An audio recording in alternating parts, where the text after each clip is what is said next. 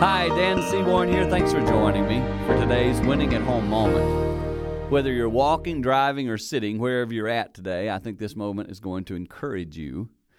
I recently was dealing with some negative stuff, and when you're doing that, kind of discouraging, gets you a little depressed.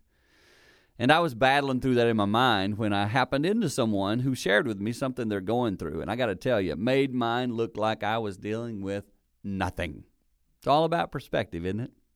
Today, for some of you who are dealing with a heavy issue, keep perspective. You're going to be okay. Seasons pass. You'll get through this. It might not be easy. You might not like it.